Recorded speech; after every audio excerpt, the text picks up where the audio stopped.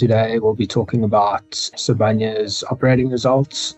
They came out with an operational update towards the beginning of May.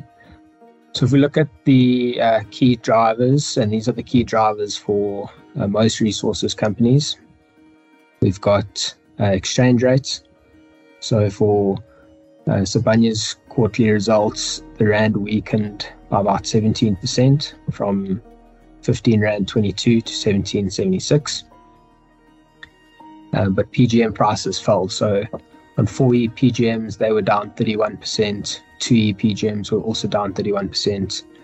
3E PGMs were down 3%, and gold was pretty much flat.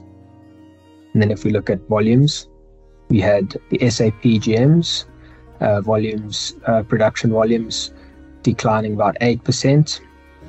And this was impacted by load curtailment and theft of copper cables. And what was interesting is that they quantified the impact to production, and the impact of theft on production was higher than that on load curtailment.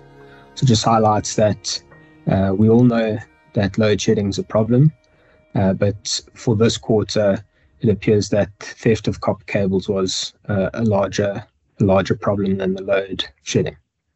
On SA Gold, production was up 46%. They had quite a low base because this time last year there were all those issues with the industrial action.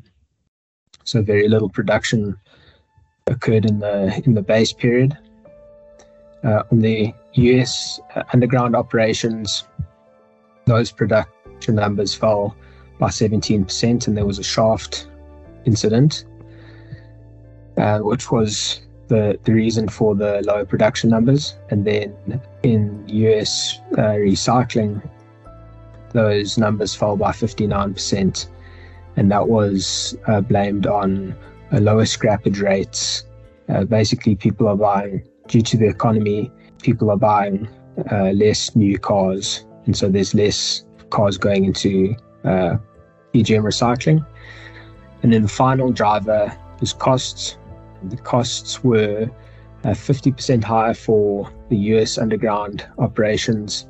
That was mainly associated with costs regarding the shaft incident.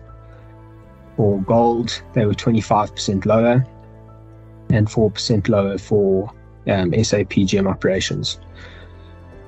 So guidance for the full year, it remains mostly unchanged. So it's SA operations, that's PGMs and gold, that remains unchanged. Recycling operations also remain unchanged, but there was an adjustment to the US underground operations. They lowered the volume, the production guidance, and increased cost guidance. We have adjusted for that in our valuation. It turns out that those adjustments and the weaker rand has kind of had an offsetting effect. So our intrinsic value remained the same, and our call on Sibanye remains the same.